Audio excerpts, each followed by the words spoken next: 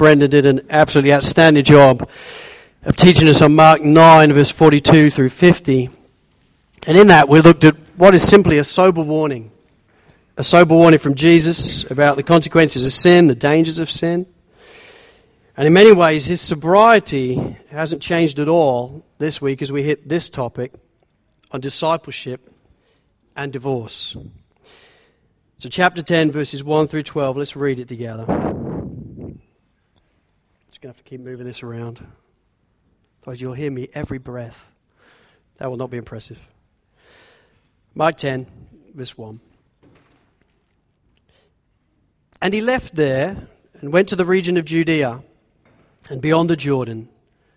And crowds gathered to him again, and again, as was his custom, he taught them.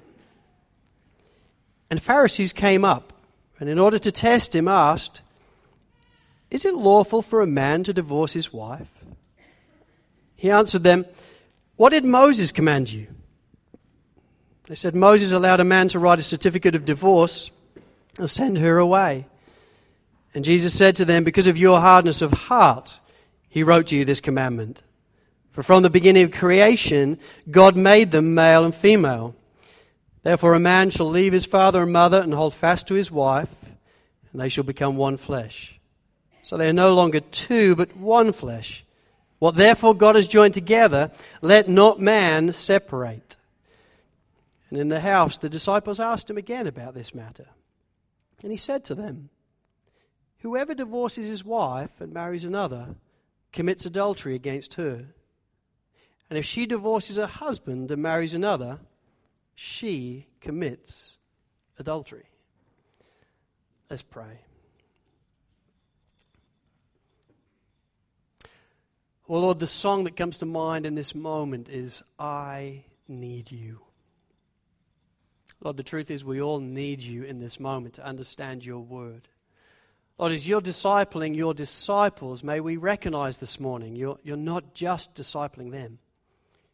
You're discipling us. You're helping us to understand your ways for our lives. And so, Lord, as we come to this most serious topic of marriage and divorce and remarriage, Lord, did you open our eyes to behold your word? Would we not go with what culture prescribes for us? Would we go with what you have ordained for us? Let your truth be truth this morning. In Jesus' name, amen. You know, whenever you begin a preaching series, particularly as a lead pastor, when you're splitting up the text and so forth, what you always do, or at least what I always do, is you start at the beginning in Mark chapter 1, and there's certain parts as you flick through the book that you just hope Brendan's going to be on. You know, there's certain parts that you just think, that's probably a week to be away right there. And this, in all honesty, this text on divorce would be one for me where you flick ahead and you're aware, man, that is going to be difficult. You see, from my perspective, there isn't a more difficult or complicated topic for a pastor to address than divorce. It's hard. It's complicated. And I have no doubt that there will be many of you in this moment that are experiencing numerous questions that you're hoping that I'm going to answer in this moment. Good questions, important questions, sincere questions that need to be asked. And I think what also makes this such a hard topic is the reality that for some of you here in this room, in this moment, this is difficult because you felt the heartbreaking effects of divorce. Because you lived it, either personally or in your family. And you came face to face with the heartbreaking effects of divorce. And so that makes it hard.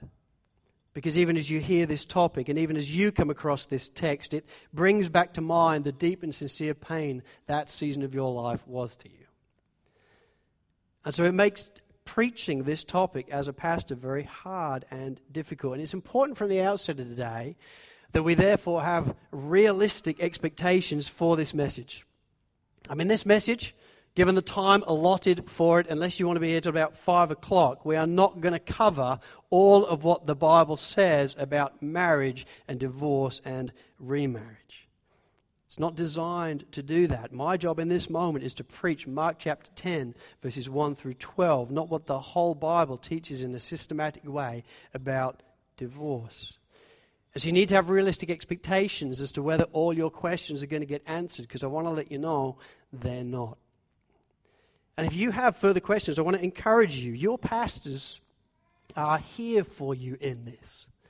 We're not just paid to serve one day a week. We're paid to give our lives to this. And so as this text comes, if it raises questions for you, let us know. We want to bring God's word to bear on this topic to you whenever you want it, so that you can learn from God's word and come in line with God's word.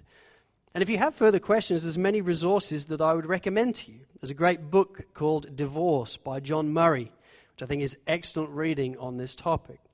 There's also a book, Marriage, Divorce, and Remarriage in the Bible by Jay Adams, which is the first book I ever read on this topic. And if you've got an ESV study Bible, which many of you have, there's an excellent addendum in your study Bible on divorce, which I think really explains so much of what the Bible teaches about it. So you need to have realistic expectations that we're not going to cover all the ground of Scripture today on what the Bible says about divorce. And yet I do want you to have realistic expectations that from Mark chapter 10, verses 1 through 12, God will speak to us this morning.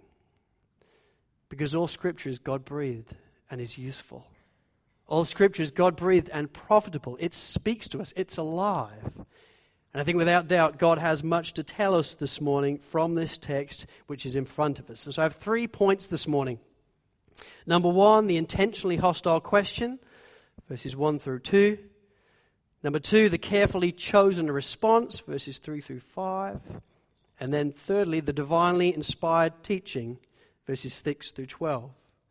I want us to examine the scene together. I want us to delve into what is actually going on here with Jesus. I want us to walk with his disciples and listen in accordingly. And then I'm just going to close by way of conclusion of asking the question, or at least answering the question, what then does this all mean? What difference does it make to us today? Because it does. In fact, each and every one of us in the room, it has something to say to us. So let's first of all examine the scene. And here's point 1, the intentionally hostile question. Let's look at verse 1, which really sets the scene for what is taking place here. We read in verse 1, "And he left there and went to the region of Judea and beyond the Jordan, and crowds gathered to him again. And again, as was his custom, he taught them." In verse 1, Jesus' public ministry resumes. The clear training of disciples continues, and as the Son of God, he continues to make his way to Jerusalem. His work in Galilee is now done, and Jesus is on his way to Jerusalem. He is even now on his way to the cross to die as a ransom for many. And so, having concluded his ministry in Galilee, the pace of the gospel, this gospel which we'll see starting in chapter 10, starts to really increase. It's been quite slow in chapters 8 through 9. The speed of the text has slowed down, but in chapter 10 it speeds up again. William Lane says it this way in his commentary. He says, "From this point on, beginning in chapter 10 forward, the narrative now moves swiftly and relentlessly towards its inevitable climax in Jerusalem." And so it does. The next chapter along, we will see Jesus enter Jerusalem, but this chapter will move swiftly to that end. And yet in verse 1, we see Jesus once again teaching the crowds. His popularity is not waned at all. Everybody still wants to see and hear Jesus. They want to be healed by Jesus. They want to bring family members that have demonic possession. They want to bring them so that they can be healed of this. Everybody wants to encounter Jesus. And so the crowds continue to gather around Jesus whenever they can. And it's as the crowds gather around Jesus on this day in the region of Judea and beyond the Jordan that the boys show up again. The Pharisees are indeed back. And they are back as hostile as ever. They don't want to chat. No, they have something far more sinister in mind for the Savior. Look at verse 2. It says, "And the Pharisees came up and in order to test him, asked, "Is it lawful for a man to divorce his wife?" Now you have to understand, this question is not a sincere question. This is not a group of guys saying, "Hey, I've just been thinking, we've been thinking on the way and just wondering, what do you think about divorce?" They're not seeking to clarify the answer to what Jesus believes is right or wrong when it comes to marriage or divorce. They're not seeking to learn from the Savior's divine perspective in this moment. No, they're seeking to trap him. That's why it says that they were there to test him. They wanted to hurt him. They wanted to discredit him. They wanted to throw him under the bus. Okay, that's what they're there to do. They want to throw the Savior in this moment under the bus. They want to discredit him for all that will listen, and that's why they pick this question. You see, this question does appear at first value a little random, doesn't it? Think, why pick that question? Well, there's big reasons why pick that question. I mean, first and foremostly, you have to remember the recent history of these events and the geographical area of these events. Because here's the reality.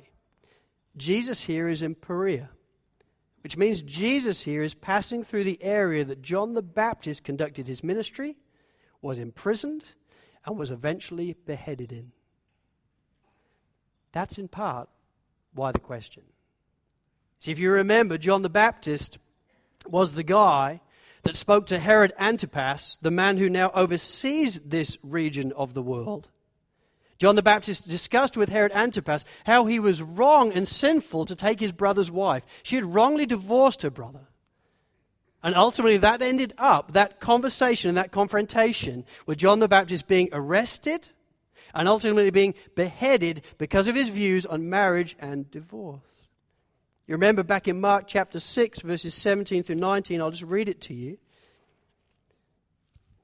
It says this: "For it was Herod who had sent and seized John and bound him in prison for the sake of Herodias, his brother Philip's wife, because he had married her. For John had been saying to Herod, 'It is not lawful for you to have your brother's wife.' And Herodias had a grudge against him and wanted to put him to death." Do you remember that? Well, Jesus is back in the territory where that took place. And so as the Pharisees are throwing Jesus under the bus in this moment, part of their point is, "Hey, Jesus, what do you believe about divorce?" And they know full well that Jesus is likely to align himself with what John the Baptist said. And in doing so, their hope was that even now Herod would get word of this, Herod would arrest him, and hopefully behead him as well, because of what he wrongly believes, at least in their mind, about marriage and divorce. This was a calculated question. It was a calculated question, knowing whose area this is. And it was a calculated question, knowing what the crowd would commonly believe about divorce. See, this is a specific and strategic question, without doubt, to confront Jesus and discredit Jesus in front of the crowd and quash his popularity. It was a well-known fact that Jewish law supported divorce. Everybody knew that. The crowd knew that. But what was hotly debated at this point in time and contested was, what are the grounds upon which divorce can actually happen? What are the grounds for divorce? We know it's legal, but what are the grounds for it? And in all reality, what they're actually asking Jesus here is, listen, not what is it lawful for a man to divorce? They're saying, is it lawful for a man to divorce for any cause? And in Matthew 19, the parallel account to this, that's actually how they render the question to the crowd, to Jesus. Is it right that anybody can get divorced for any cause? And they're asking that because the liberal and widely held view is that you could divorce for any cause. That was the understanding of the Jews. That was the liberal view. It was the wide view that, hey, I can get divorced for anything. And so if you don't like your wife's cooking, you don't like the way she looks on a certain morning, you don't like the way she's done a certain thing, hey, no worries. Write her a bit of paper, divorce her, go on to the next one. They thought of women like we think of mobile phones, okay? You exchange them after a certain time. You trade them in, you get a new one. That was the common view amongst Jews at this point. Because of a hostile and fallen view of what Moses says in Deuteronomy 24, divorce was the norm. And this crowd around Jesus at this moment would have assumed, sure you can. You can divorce for any cause. So they're trying to throw Jesus under the bus. They know you're going to believe what John the Baptist believes. Herod's not going to like it. And this crowd aren't going to like it. So Jesus, what do you think? James Edwards in his commentary says it this way. He says their objective was to maintain a permissive divorce policy, and the more permissive, the better. Schurer summarizes the Jewish position on divorce thus. Divorce was relatively easy in those days, and the Pharisees and rabbis intended to keep it so. For the Pharisees reflected the view that marriage was a disposable, contractual arrangement. So they did. So Jesus is addressing the crowds. Picture the scene. Jesus is addressing the crowds. Pharisees emerge from the crowds and they say, hey, tell us about divorce. Let's talk about that for a minute. And in bringing up that question, they're seeking to throw him under the bus because they know this will probably lead to your death. Imagine what happened to John the Baptist. Remember that? Jesus, this is probably what will happen to you as well. And you see the crowds? They're going to disagree with everything you're saying. Your answer will discredit them. So Jesus, tell us. What do you think about divorce? And in verses 3 to 5, Jesus gives a carefully chosen response, which is my second point, the carefully chosen response. What is unique about the Savior and wonderfully wise of the Savior is he nearly always answers the Pharisees, if you notice, with a question. A carefully chosen question. A carefully chosen question to expose the foolishness of what they're saying. So this is what he says in verse 3.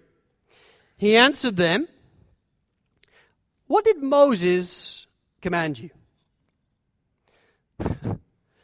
Now, it is just speculation, okay? This is just my musings.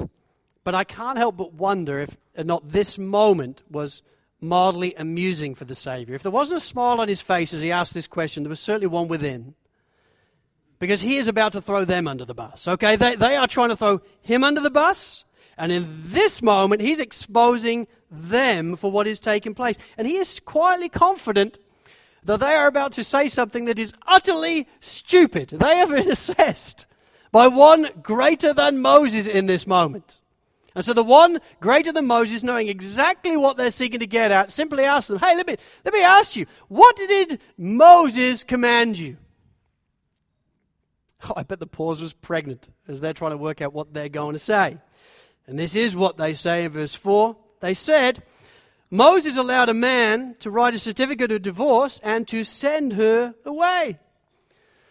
And it's already not going too well for these Pharisees in this moment.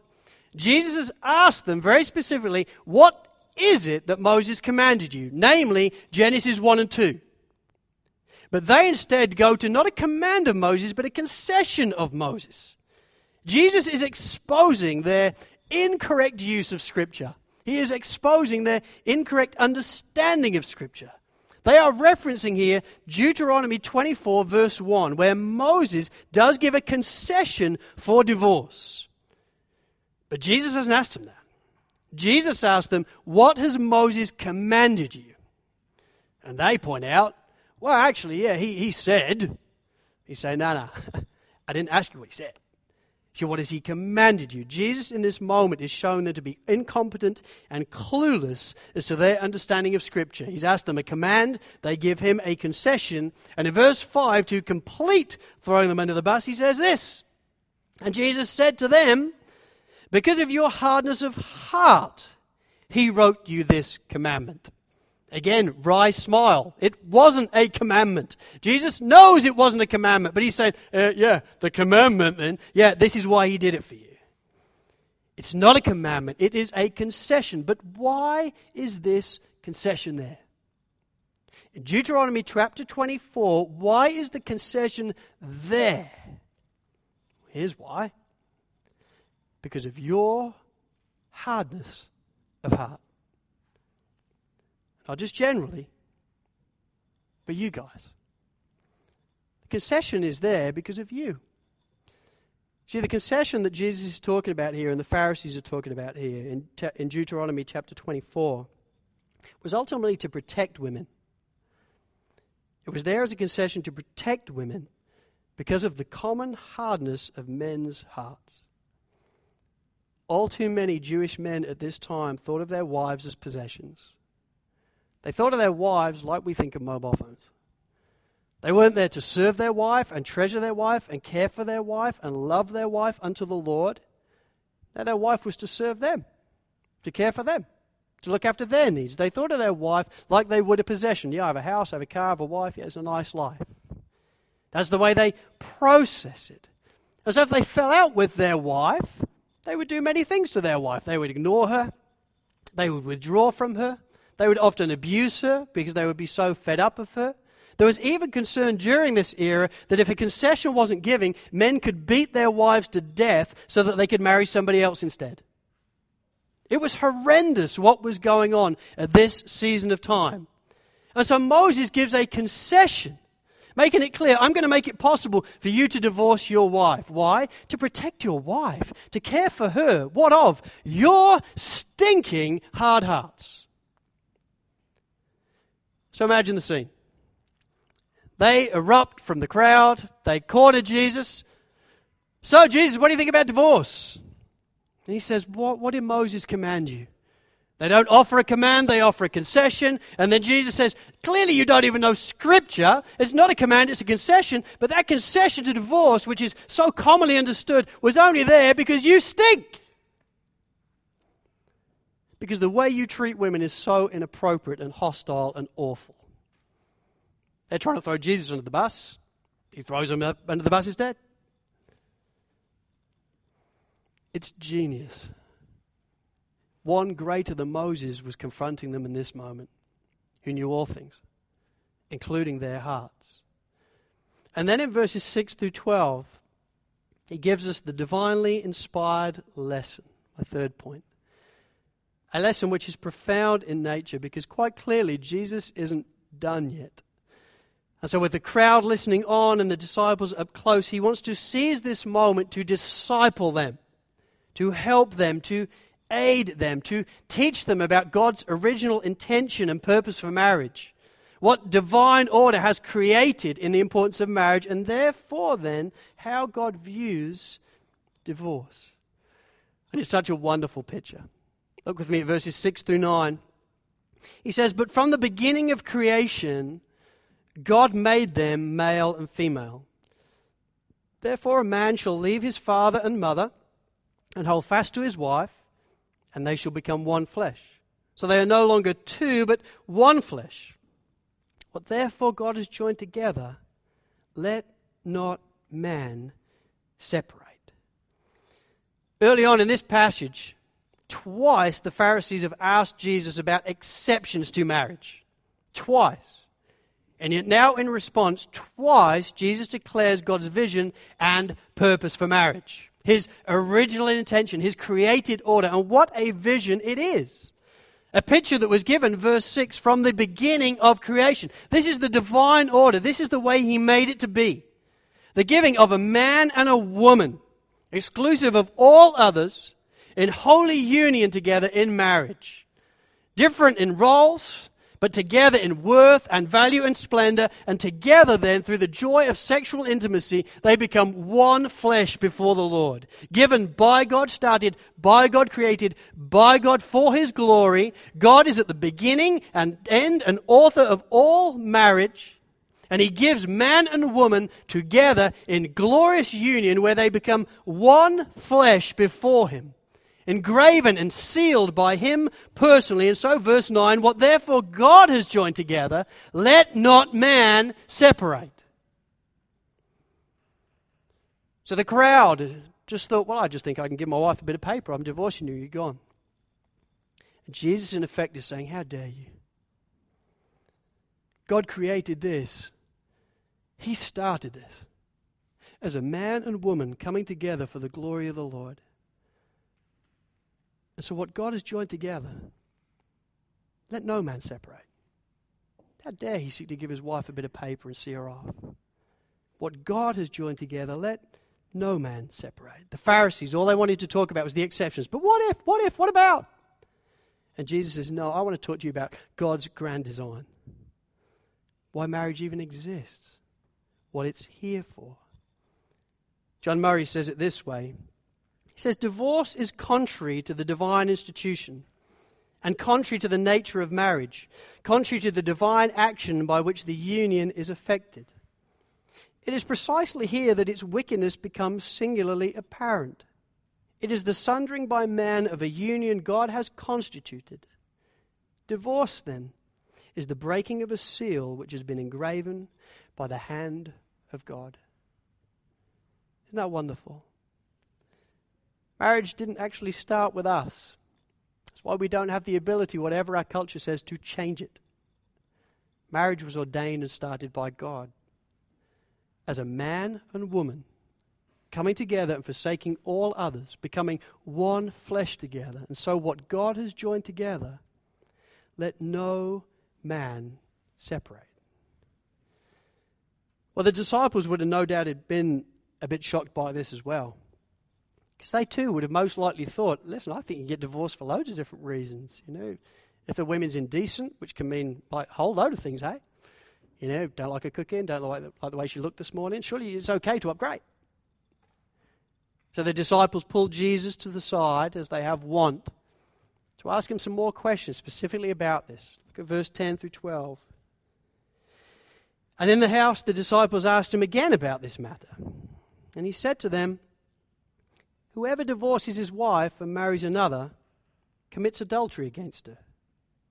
And if she divorces her husband and marries another, she commits adultery.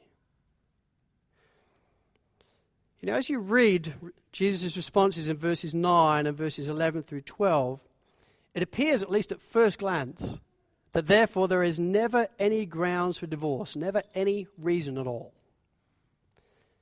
And yet, I believe this would be a misunderstanding of this passage. Because quite simply, when you see this passage in context with other passages in Scripture, there are grounds for divorce biblically. See, as I said at the start, today isn't a desire to give a whole systematic theology of marriage and divorce. But if we were to do that, I would draw your attention to a couple of other scriptures in Scripture that are important when understanding grounds for divorce. And what you discover as you examine Scripture is there are two grounds for divorce as biblically defined. Number one, sexual immorality. In Matthew chapter 19, the parallel account to this, Jesus actually himself affirms that sexual immorality is a legitimate cause for divorce. He says it outright. You can divorce for sexual immorality. Now, he's not saying there even for a moment that if your spouse commits adultery, then just go ahead and divorce them. It's not required. It's not an edict. He's not saying you must. But given the gravity of sexual immorality, given the hurt that that can cause in a holy union, given the sorrow and violation that so often comes with it, it's clear that Jesus is saying, listen, on this grounds it is permissible. There is a time where divorce becomes necessary. There is a time when we will allow that before the Creator of heaven and earth. So one reason for grounds for divorce legitimately is sexual immorality. Also, number two is desertion. Desertion where a non-believer, or at least minimally somebody who is behaving for an ongoing period as a non-believer, deserts a believer. And Paul talks about that in 1 Corinthians chapter 7.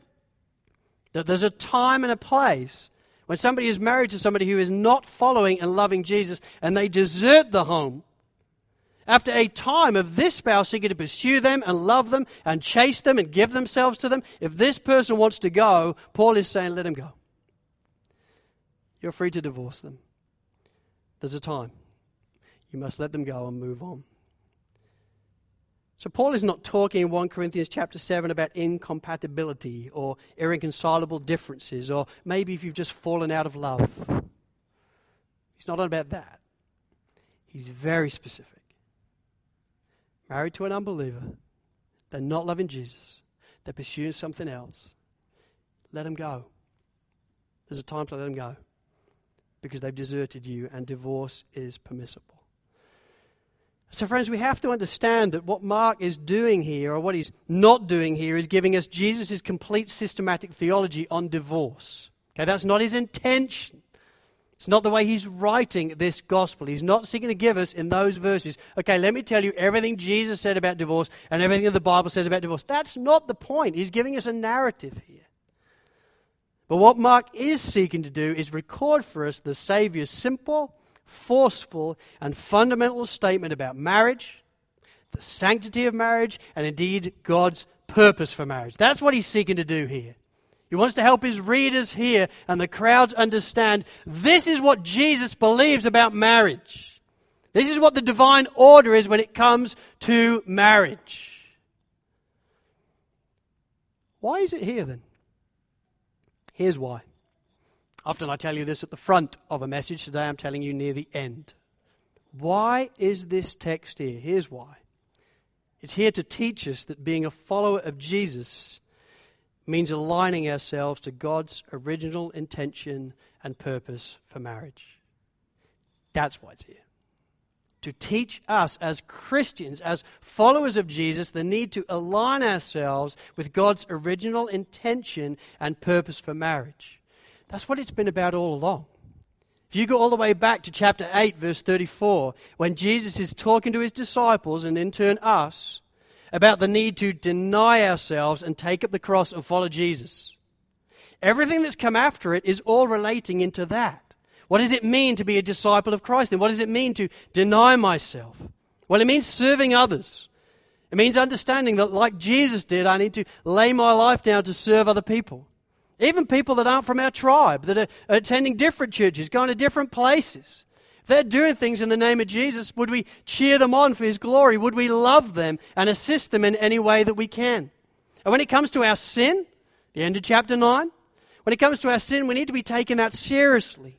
Because it will seek to rob us of the joy of following Jesus. It will seek to distract us away from the joy of truly spending our lives following Jesus. And when it comes to marriage then, here we have it. When it comes to marriage as a Christian, this is the vision for it. That we need to align ourselves with. We need to understand that marriage is between a man and a woman. So is gay marriage commendable? Never in the Bible. Because marriage didn't originate with us. Marriage originated with God. And he makes it clear and categoric in this verse. You want one verse to stand on that debate, it's right here. Now, verse 7, therefore a man shall leave his father and mother and hold fast to his wife, and they shall become one flesh. It's a man and a woman. And what God then has joined together, let no man separate. That's what Christians are seeking to align themselves to and understand as biblically defined. And if we're going to deny ourselves and follow Jesus, he's saying, listen, this is what it means for you then. This is what it means for you as my followers. And so by way of application and conclusion, so what then does it all mean? What difference does this make to us today? Is it just to give us the corner pieces of our life so we understand what God says, what Jesus says about marriage and divorce? No, it's more than that. I think it has specific application to us depending on what season we're in. And so if you're married, listen, here's what this means. It means by the grace of God and for the glory of God, you hold your spouse's hand really tight. Marriage was not given or created by man. Marriage was given by the Lord. He was the one that created it in the beginning as a gift between man and woman, a gift before him. Whereas husband and wife come together equal in value and worth and splendor, but different in role. The man would reflect Christ and the woman would reflect the church, Paul tells us. That there would be differences in the way we operate, but together we would reflect to the world, a city on a hill, Christ's affection and love for his church. And so what God has drawn together, let no man separate. So friends, I want to encourage you, if you're married then as a Christian, you need to hold your spouse's hand really tight. Because before the Lord, he joined you together. And so let no man ever separate. And my friends, you need to have then, I want to encourage you, realistic expectations on your spouse. This is what I tell my wife regularly. You need to have realistic expectations on your spouse. And you do. J.C. Ryle encourages us this way. He says, do not expect too much from your partner. And remember that marriage is, after all, the union of two sinners and not of two angels. How true that is. You see a happy couple getting married, they are assuming they're marrying two angels. But within 3 months, they realize they've married a sinner. It's true. When you get married, it really is when sinners say, I do. It's the way it works. And yet sometimes we have expectations that are through the roof. We assume that we are actually marrying Jesus. And then a few weeks in, we realize, you're not like Jesus at all. And they're looking back at you and going, no, and neither are you. You know, therein lies some of the problems. James Edwards, in his commentary, says, Jesus does not conceive of marriage on the grounds of its dissolution, but on the grounds of its architectural design and purpose by God.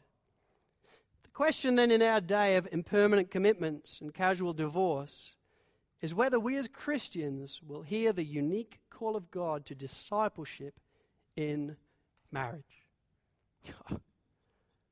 How true that is. The unique call of God on our lives as Christians is that we hold our spouse's hand really tight, whatever's coming. Because we realize, I said I do. And I'm aware that God joined us together. And so what God has joined together, let no man separate. And so I'm committed by the grace of God, whatever befalls us, to work in this through for His glory. That's Christianity. That's what Jesus is talking about. None of this stuff that they're talking about, oh, what about the exceptions? What about this, that, and the other? Jesus is saying, forget the exceptions. Hold your spouse's hand really tight. Because she's the one, and he's the one that God's given you. So be committed to the unique call of God to discipleship in your marriage. Listen, if you're walking through things then in your marriage, and you want help, your pastors are here to serve you. It's part of what we do. We don't just give ourselves to attending this on a Sunday morning. We give ourselves to attending this daily in our lives so that we may be able to help you whatever happens in your life. This is the answer to your problems. Jesus is the answer. So let us help you. And it would be our privilege to do so. If you're married, this speaks to you. And so by the grace of God and for the glory of God, hold your spouse's hand really tight. But maybe you're single. Well, listen, if you are, then in light of this passage, would your affections for marriage and your provocation towards pursuit of it only ever increase? I mean, marriage is a wonderful thing before the Lord. Proverbs 18 verse 22 says, he who finds a wife finds a good thing and obtains favor from the Lord. I mean, if you want a greater provocation, I don't know where you're going to find it. He who finds a wife finds a good thing and receives favor from the Lord. That is a great thing, a great means of grace. And so if you are not married and you desire to be married, I want to encourage you, with this scripture, provoke you to pursue it all the more. And yet in reality, maybe for some of you, particularly if you're a little older as a single, maybe this passage isn't a source of provocation for you at all. Maybe it's a temptation for you. A temptation for you to question the goodness of God. And if that's your situation, I get that. And I'd get how you get there. Maybe you're someone who loves Jesus, you're passionately pursuing Jesus. You love the church. You want to give yourself to the church. You want to spend your whole life serving Jesus. And yet the cry of your heart is, Lord, please give me a spouse. Please give me somebody who I can work this out with for your glory for the remainder of our days. Lord, I don't want to run alone. Would I run this amazing race with a spouse? And yet even though that's been the cry of your heart, it is a hope deferred again and again and again, and your heart, as a result, is sick. So this isn't a provocation to you. Actually, it's a temptation for you. A temptation afresh to wonder what on earth the Savior is doing. Why has he not given you the desire of your heart? Because you would never consider divorce. You just want somebody to hold. Well, my friends, it's my prayer for you as I've considered you greatly this week and indeed prayed for you this week, that this text wouldn't be a source of temptation for you, but instead would be an unexpected source of comfort for you. Because here's the reality. In verse 1, it says, "And he left there and went to the region of Judea and beyond the Jordan, and crowds gathered to him again." He was only there because he was on the way to Jerusalem and to the cross for you. He was on his way to die in your place, to take care of your greatest need. He was there to undergo the suffering of God's righteous anger and to have his arm stretched out on a bloodied cross so that you could be forgiven of your sin, so that you could be redeemed, so that you could be adopted into the very family of God, not only today, but for all eternity, as we all together await the marriage supper of the Lamb. And so I want to encourage you. You may have questions of why, and I can't help you with that. It's one of the few jobs that you can actually say that. You know, you take your car into a mechanic, and you say, "Why is this doing this?" And he says, "I have no idea." But as a pastor, we have to say, "I don't know. I don't know why you're not married." And in truth, I grieve with you on the same thing. And as a pastoral team, we're committed to praying for you, that where it be the desire of your heart to be married, that God would answer that. But I want to encourage you, what Scripture does give us is not why, but who. Who's at the bottom of it all? And he can be trusted. Charles Spurgeon wonderfully says it this way. Let him pass to you for a moment. He says, "Remember this. Had any other condition been better for you than the one in which you are, divine love would have put you there." And so he would, my friends. The one who died in your place will never let you go. So though you may not understand why, from this text may you know who. And may you see him even now on the way to Calvary for you.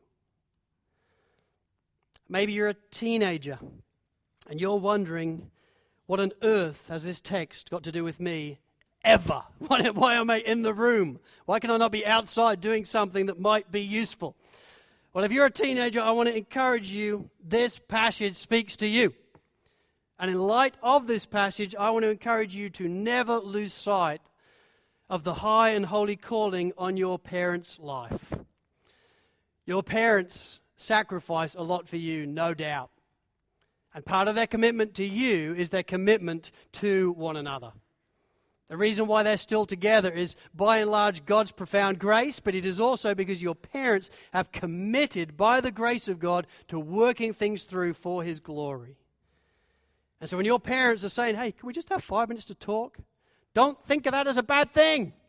Think of that as a good thing, because there's a high and holy calling on their lives. They need to work through their marriage for the glory of the Lord.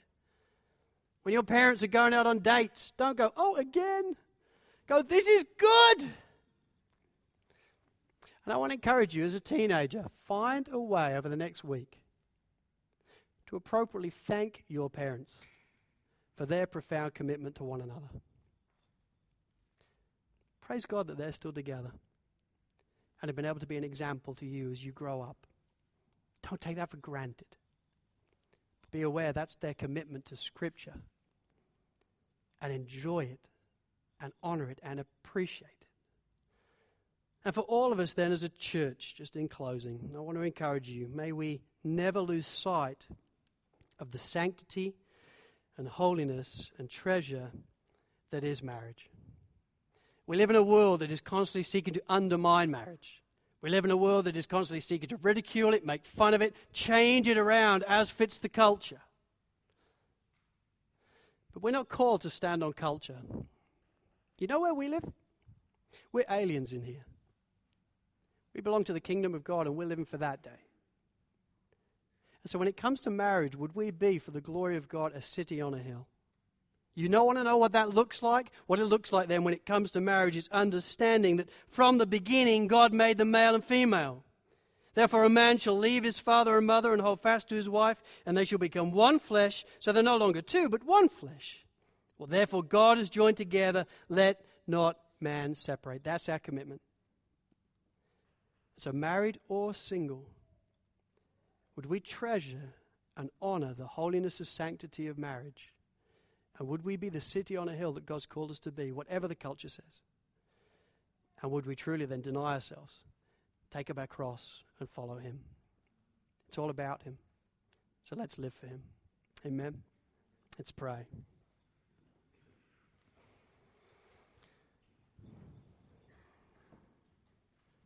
Lord, what a precious moment it is afresh to realize that marriage was your idea. It wasn't about my celebrant or my country. It was your idea. The joining together of a man and a woman in holy union for your glory. Oh Lord, would we be committed then as your disciples to seeing marriage as you see marriage? Would we treasure it and see it in sanctity and holiness? And would we honor it for your glory? Oh Lord, I do pray even afresh now for all those that are not married, but who desire to be. Lord, would we be a church that is sensitive to that? And would we be a church that where appropriate we grieve with them and cry out to you with them for their desire to be married? Lord, did you grant their desire? A desire that is most often given by you. Would you grant their desire in your timing and for your glory? But while they wait, would they find a sweet peace in you? The one who even now is on his way to Calvary for them. And Lord, for all of us then as a church, would we realize that even in our marriages, it's not about us. It's all about you. And so would all gaze go to you? And would our lives align ourselves for your glory? In Jesus' name, amen.